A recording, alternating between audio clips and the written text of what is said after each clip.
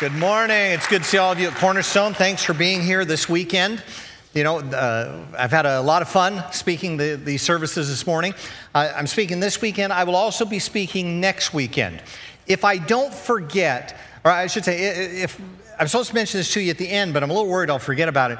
On February 2nd, I'll be doing a seminar here at the church, and I'll be talking specifically on the subject of income, investing, debt, and retirement. And it'll be a seminar, and we'll do question and answers. I'll talk to you about being in some coaching relationships. I'll give you an opportunity to get into an actual small group to where you can have some people around you that you kind of help one another continue to work on the subject. It's kind of for accountability, but no one's going to be standing there looking at your budget, anything like that. And so on February 2nd, I hope that you can come out and be a part of that. Again, I'll be speaking next weekend on this subject, and then February 2nd, which I think is a Thursday night here at the church. Now, you guys have figured out I'm going to talk to you about money, right? Tell the person next to you, he's going to talk about money. Some people get really weird and freaked out when the church talks about money. If you're one of those people, you're about to have a really bad day, okay? And so, because I'm going to talk to you about money. Just before I do, though, I want to tell you, I couldn't be prouder of the ministry that's going on here at Cornerstone. Would you do me a favor and give a Cornerstone hand of appreciation for Pastor Andy? I told the last service, that Ron Armstrong, he can sure pick 'em, okay? In fact, any of you who have met my wife should know that I can sure pick 'em. I mean, just married way above my station there. When I went out looking for who's going to be the next lead pastor of the church, found Pastor Andy, and he is just such a wonderful young man. We were in a restaurant a few months back, and someone from the church happened to see us, and they came by and they acted a little funny. And I thought, well, that was weird. And so they went and ate, and then they came back by and they said, I just wanted to tell you, I am so glad that you guys talk the way, that you guys look like such good friends. Guys, you need to know, Pastor Andy is like one of the best friends that I have in the world. He is just a wonderful young man. He's not a leader that I made. I've taught him how to lead a large church, but he already knew how to be a great leader the day he got here. He led Calvary Chapel's college here in the Valley, did a fantastic job. He knows how, he's worked in ministry in the past, he knows how to lead within the church.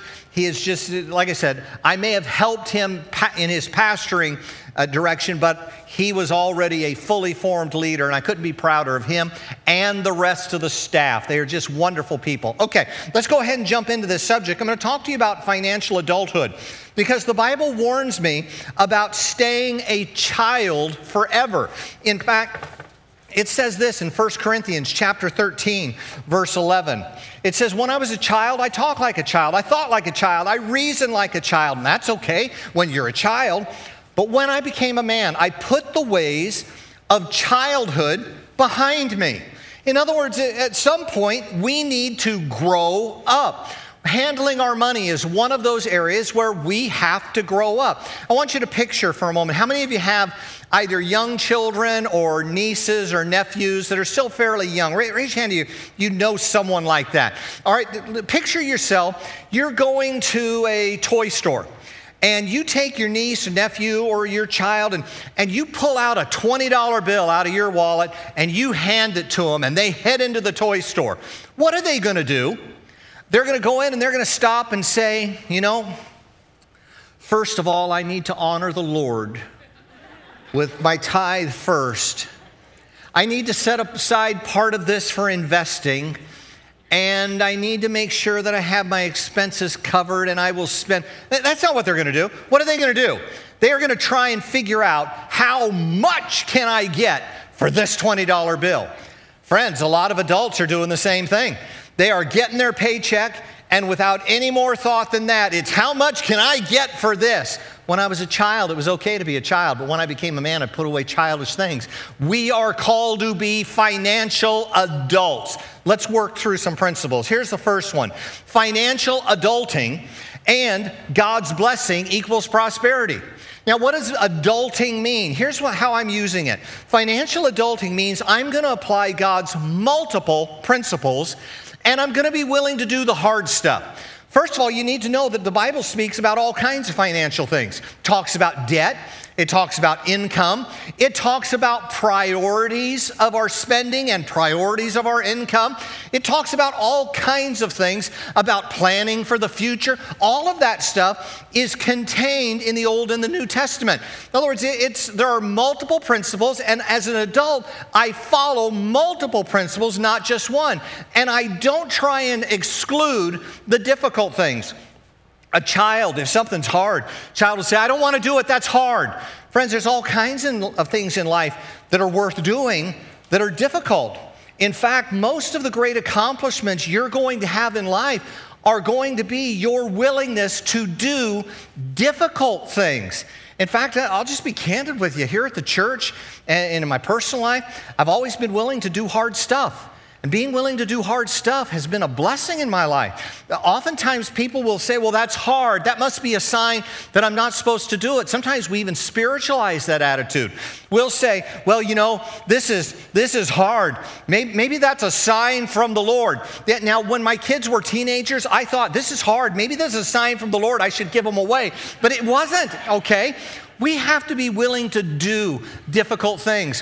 One of the basic principles of being an adult is that you force yourself to do hard stuff. My oldest son was in college in Orange County, and at the time there was some financial turmoil going on in the nation. We were going into a recession and all that.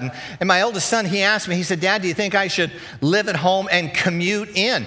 And I told him, I said, son, to be candid, I could do that. And to be honest, I did that. When I was in law school, I was married, I was pastoring, I was working full time, and I drove to night school down in Orange County to finish my law degree. And so I knew I could do it. But I told him, I said, son, I'm a lot older, and I've had a lot more experience doing hard stuff. I don't think that you're quite mature enough to make it to class regularly if you're needing to commute in. In other words, I didn't think he was ready to be able to do that hard stuff. Would it have been good for him? Yes, but I didn't think he was ready to actually accomplish it. Friends, doing hard stuff is like building up muscles. The more we do it, the better we get, the stronger we get. The more we exercise self-discipline, the more self-discipline we develop. Look at the next one with me.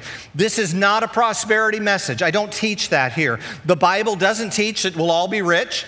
The Bible doesn't teach that none of us will ever get sick, and the Bible certainly doesn't teach that there'll never be tragedy in our lives. No, tragedy occurs in the homes of Christians as well as non-Christians.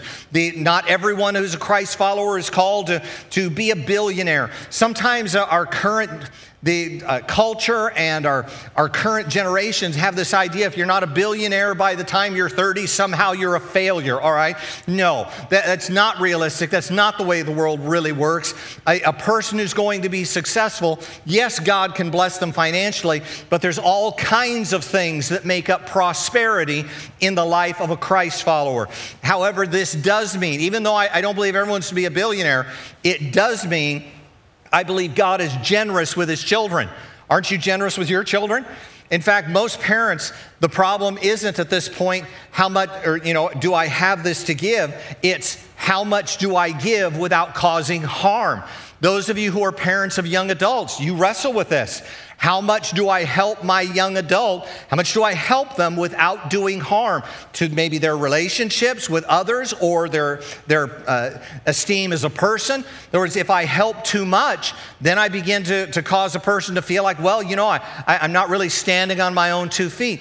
Part of that growth process is a blessing to them. One of the mistakes that parents make today, in my opinion, is that parents oftentimes are trying to protect their children from hard work instead of encouraging hard work. Those of you that have been successful in your business or in your career and God has blessed you, look back. What were the formative things for you? It was those early jobs that you took. In fact, if I had one thing to do differently as a parent, it would be this. I would have encouraged both my boys to have jobs by the time they were 12 or 13. Some parents think about that and say, no, Pastor Ron, I want them to have time to be a kid. Friends, a person learns more from working than almost any other endeavor in life. A person develops a better sense of self. A person develops a greater sense of worth. It's a huge blessing. I started working when I was 12 or 13 years old, and man, what a blessing it has been to my life. I learned how to work hard. I learned how to work smart. I learned how to persevere through difficult things. And I learned that working was not a curse in my life, that it was a blessing in my life. If you are a young parent and you're wrestling with those kinds of issues, I would encourage you, be cautious about trying to protect your child from doing hard stuff. In the end, it will be a blessing to them. Look at the next one with me. God wants to be as generous with you as you are mature enough to handle. As we mature, I believe God blesses. There are behaviors that God will bless, just there's behaviors God won't bless. And you're the same way. I was in the grocery store a few days ago, and on the next aisle, my eyesight's not all that great, but my hearing's really good. On the next aisle, I can hear a young mom having an argument with her daughter. And I couldn't quite tell how old the daughter was, but they're going back and forth. And here's what the mom said. The mom said, "Your behavior has not earned that privilege today." And I thought, okay. And I thought, wonder what, and the daughter, she's arguing back and forth. And the mom is just sticking to her guns. No, your behavior has not earned that today. And as I was walking out, I saw that she was a young mom, probably around 35 years old, and had a child somewhere between 8 and 10 or 11 years old. And I thought to myself, man, Mom, hang in there. You are blessing your child by learning to say no to your child. Most of the time, moms beat themselves up feeling like they're not doing enough for their family, when the truth of the matter is you're probably doing too much for your family. When I get up from the table, I take my dishes with me, okay? And some of you are picking up all the dishes for the family. You know what my wife would say if I got up from the table and left my dishes there? She would ask me, "Is your leg broke?" The dish elves are not coming through to clean that up for you.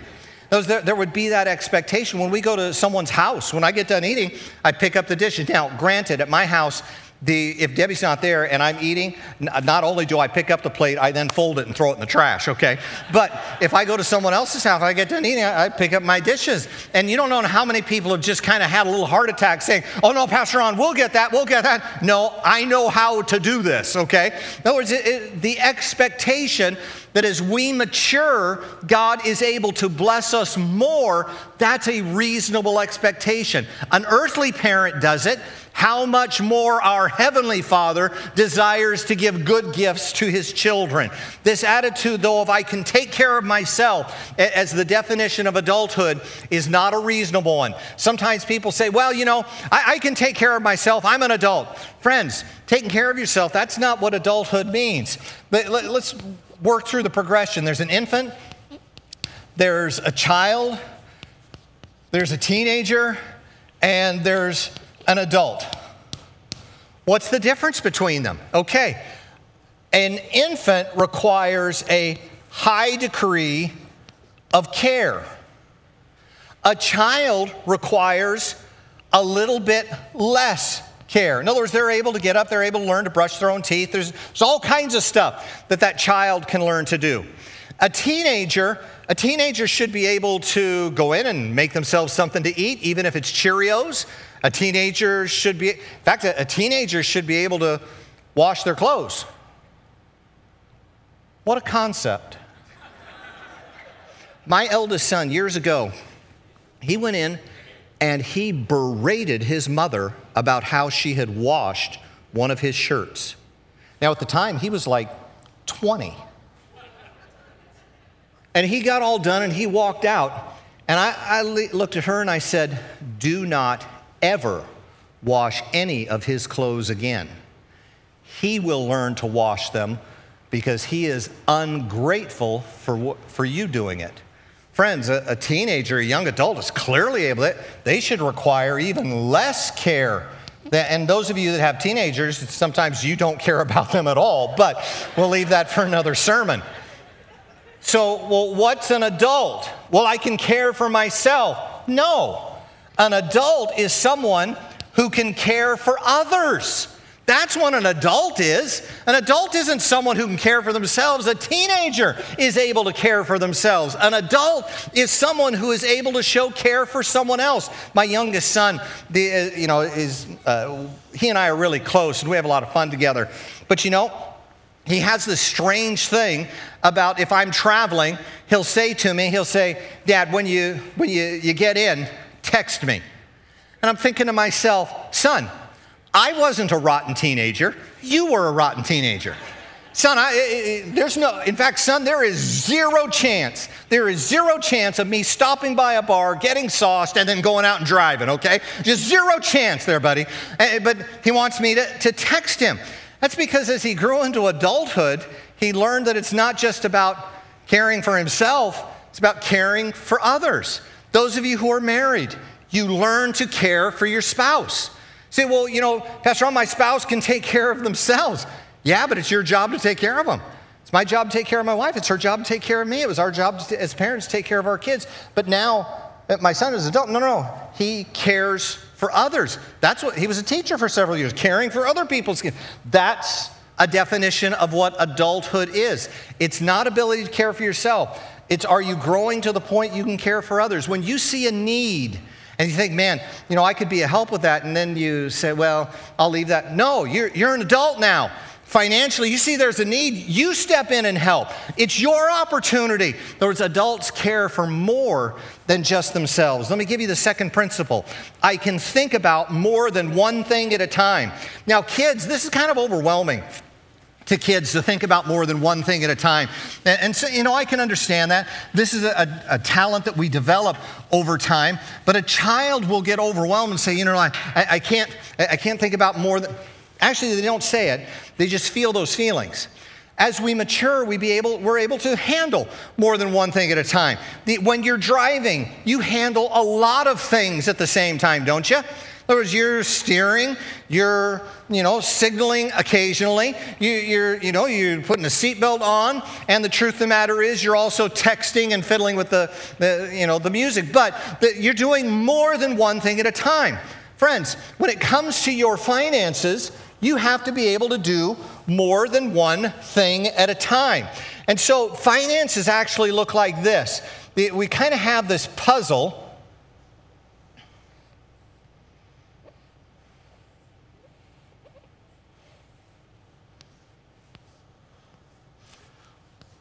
We've got an income plan, a spending plan, a giving plan, a debt plan,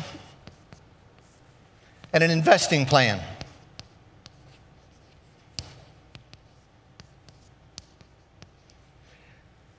You can't eliminate any of those and still operate on the foundation of God's blessing. Adulting means I do more than one thing at a time.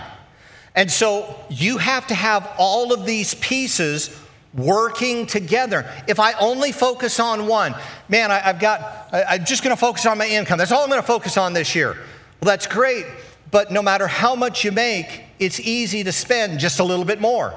Well, I'm just going to focus on getting rid of debt. But if you don't get your spending under control, you'll never get debt under control. Well, I really enjoy investing. Yeah, but if you don't deal with your income, you'll never get to this point of investing. They have to work together. So the second principle is I think about more than one thing at a time. I see the whole picture. The third principle, mimetic wanting will make me miserable. Mimetic means imitative. Most of the time, people don't realize that what they want is actually based on what other people want. In fact, what a good boy. He brought me that iced tea when he showed up for church today. That was my youngest son. That's not a political statement that we support Starbucks, he just knows I like green tea. All right, I'm at a friend's house, and we're getting ready to go golf. I haven't golfed, prior to this, I hadn't golfed in like several years. But I thought, all right, he wants to go, I'll go with him. So we go out in the garage. Excuse me. And we walk out there. There's his wife's car, and then there's his car. this beautiful blue Corvette. And I don't begrudge him that Corvette at all. He's very generous. He's a generous giver at the church, generous giver in the community, generous with his family. Anytime there's a need, he is the first one to step up and give, loves people, loves God, loves his family. He's a great friend of mine, probably one of my best friends in the world. And I knew he had that Corvette, so I saw that Corvette. And, I've always been happy. He's had a lot of fun with it. And so, I'd walk in there and I say, oh man, still got the Corvette. But then I look, and on the other side of it, there's another Corvette. The same color as that one. And I said, what is that? And he fell over laughing. He said, oh, Ron, I just wanted to get that. And so I look at it, and the first one was the old model, but the new one, remember, the car people know they move the engine back. It's now a mid-engine car. And so it's a different design, different model. He said, I just wanted that. And I looked at it, and I started chuckling, and I turned to him. Now, we're really good friends. Don't do this unless you're a really good friend. I turned to him and I said, how much was that? And now, like I said, we're good friends. He could have asked me how much my car was. We share information like that. And so I said, how much was that? And he told me. And I thought, I could afford that. Now, when I went in that garage, the idea of buying a Corvette never occurred to me. I didn't want a Corvette. I didn't think they're all that comfortable. I know they go fast, but friends, to be honest, when I'm in traffic, I can keep up with a Corvette. In fact, when I'm in traffic, I pass Porsches, I pass, McLarens. When I'm in traffic, it just really doesn't matter a whole lot. But I thought I have never really thought about it, but he told me how much, and I thought, well, I could afford that. And then he asked, Ron, you want to drive it?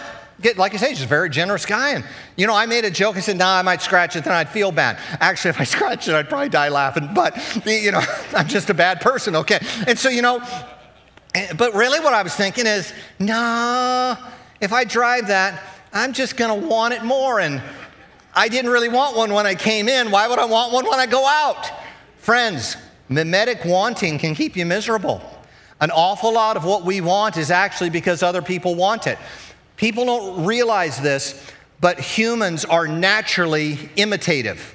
In fact, humans will imitate what you want. They will even follow your gaze. Now, picture yourself, a young mom holding an infant. If she looks at something, oftentimes the infant will look the same direction. You need to know a dog won't do that. My dog, brings a toy and she drops it and then wants me to play tug of war. And finally, when I got it, she wants me to throw it. Now, it's normally in the house, but, I'll throw that thing and this dog will take off like a rocket chasing that thing. But every once in a while, I'll get it and throw it. And she didn't see which way I threw it. So she'll look at me. And I'm trying to give her a hint where I threw it. So I'll look at her and go, now, you would turn your head and look, see what was there. And what she'll do is just stare at me. And I'll say, it's over there. There.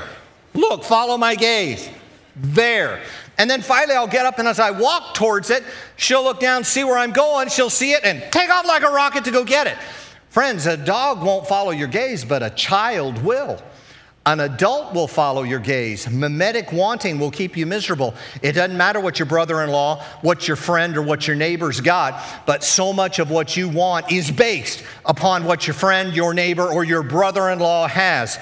Most wanting is mimetic. The Bible warns me about a burning desire or coveting to have what other people have got. It's harder to figure out what you really want than it is to figure out how to go about getting it.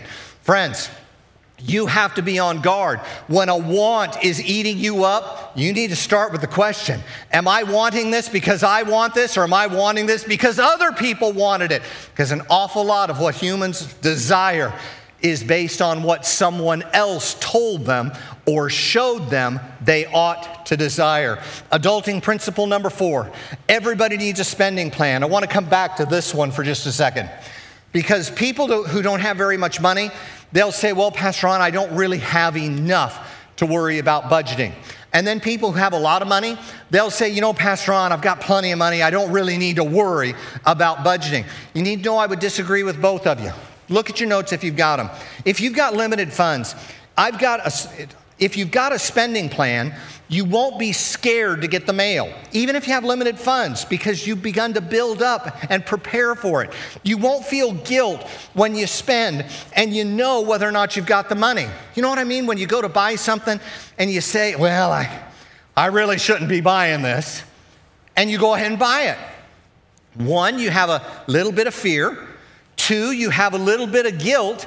And three, you go home with this kind of vague anxiety. Friends, a spending plan gets rid of all those things over time. As you refine it, as you build it up, it gets to the point where you're wondering, hey, you know, I haven't seen the electric bill. We should have gotten that by now. It gets to the point where your tires need to be replaced. Oh man, we prepared for that. Most people go spend their lives always confronting unexpected expenses. Friends, there are very few unexpected expenses in life. Very, very few. It does happen, but not very often. Your tires being needed to be replaced, that's not an unexpected expense, okay? Did you think they would last forever? Do you think these are like heavenly tires? We roll through eternity on them? Well, I had to fix my refrigerator. Those are not built to last through the millennium, okay? In other words, it's going to break down. Well, you know, Pastor Ron, I didn't expect. If we thought about it, we would say, maybe we need to be putting some into our spending plan for unexpected repairs. Friends, a spending plan will help you get control of limited financing. And for those of you who have a lot, need to know it helps you prioritize what's important to you. It'll help you prevent over accumulation of stuff. And it's the key to disciplined generosity. How many of you have too much stuff in your house? Raise your hand. You have too much stuff in your house. How many of you have so much stuff in your house that now your garage is full too? It's the human condition of too much money. So, Pastor Ron, we don't have too much money. Yeah, you do. You have too much money because you're accumulating stuff. If your spending plan is really outlined well, it will help you limit what you accumulate. It will. If you really work at that, it can begin to help you prioritize. My wife and I, we do our spending plan together each month, and sometimes it takes a while to make time to update it. But a couple days we were updating it, and you know, my wife is great with a spending plan, and she would make a fantastic embezzler, okay? I mean, it's just, she's got a gift. And so we're sitting there, and she's reading off the expenses, and I'm entering them into the budget. And so she said, I said, wait a minute. Did you really spend that money out of that? Well, what'd you spend that category out of? Because it was, I don't know if it was household or something, but she spent an odd amount. She spent right at $100 or $200. I don't remember what the amount was, but it was an even amount. Made me suspicious. I said, what'd you really spend that on? She said, nothing. And I said, wait a minute, you can trust me. I know what's going on. And she tells me I sent that. There's a charitable organization called St. Jude that she likes to support. And so she was sneaking money out of that column to send them. And so I thought, well, wait a second here. And so we got all done with it. And down at the bottom, I added a column to send money to that particular charity because it's on her heart. In fact, when we were driving across the country a few weeks ago, she was so excited because she saw the actual facility along the Interstate 40. And so she was just so excited about it. And so I added, in other words, those who have been blessed with plenty, it helps us prioritize, limit our overaccumulation, and prioritize our generosity. Friends, whether you have a lot or a little, a spending plan is a blessing in your life, not a pair of handcuffs. And the last one, adulting principle 5.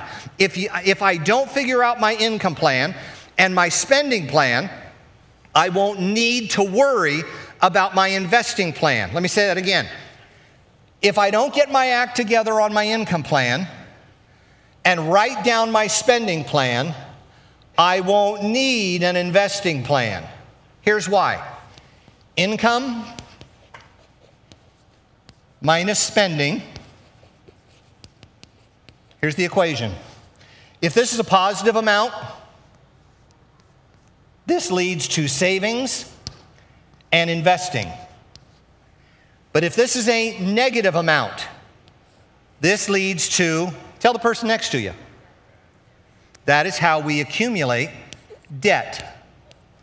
So if I don't get my income plan put together and my spending plan put together, I won't need an investing plan. All I'll really be dealing with is a debt plan. Bow your heads with me for just a moment. I know there's probably a few here, maybe a bunch, that you're under financial pressure right now. In a room this size, this many people, there's going to be people that, man, it is just weighing on you heavy. This weekend and next weekend when I come back and talk to you again on this, I don't want you to go away discouraged. I want you to go away saying, the Lord loves me and He's pointing out these principles so I can have a different future. There was a day in my life and Debbie's life where we sat right where you're sitting, where we felt financial pressure, where we felt like, man, we are just up a creek. We know what those feelings are like. I don't want you to go away discouraged, because I was blessed to have a pastor who was my dad, who believed in teaching financial principles from the Bible. And so he taught me from a very early age, okay, this is what the Bible says. And the more I began to put that in practice, the more I saw the future beginning to change. Friends, right now, I don't want you feeling discouraged. I want you to feel like, man, God loves me enough to point this out now so my future can be different, and maybe the generations after me, it can be different for them as well. Maybe you're someone that God has blessed. We should have grateful hearts for that. We should recognize what we have is God's blessing, and we are stewards over what He's entrusted to us. The Bible says to bring the tithe into the storehouse, but for a Christ follower, that's a starting point, not an ending point. I am a tither. I set aside 10% of my income. I have from the time I was a child. But it should go beyond that. I should see other needs and help meet them. I should see needs in my community. I should see needs within the body of Christ. I should see needs in my church. I look for things that I can be a part of, like, man, what a blessing that would be at the church. In other words, if you've been blessed, these things help you become more than an occasional giver. They help you become a faithful, disciplined giver, someone whose life becomes earmarked by generosity, because that's what we're called to. Christ followers are generous. Freely we have received, and now freely we give. Dear Heavenly Father, I pray as we study together, you would encourage us, that you would continue to help us to know that you love us, that God, we will not battle self-condemnation, but instead we will say, Lord, here am I, teach me. We ask it in your name, amen. Stand with me. I'm going to be here speaking to you next weekend, and then February 2nd, as I said, we'll gather together. I'll help you get into some coaching relationships. I'll help you get into some financial small groups if you'd like. Those will take that time, and we'll do question and answers on that evening as well. God bless you. Thanks for being here.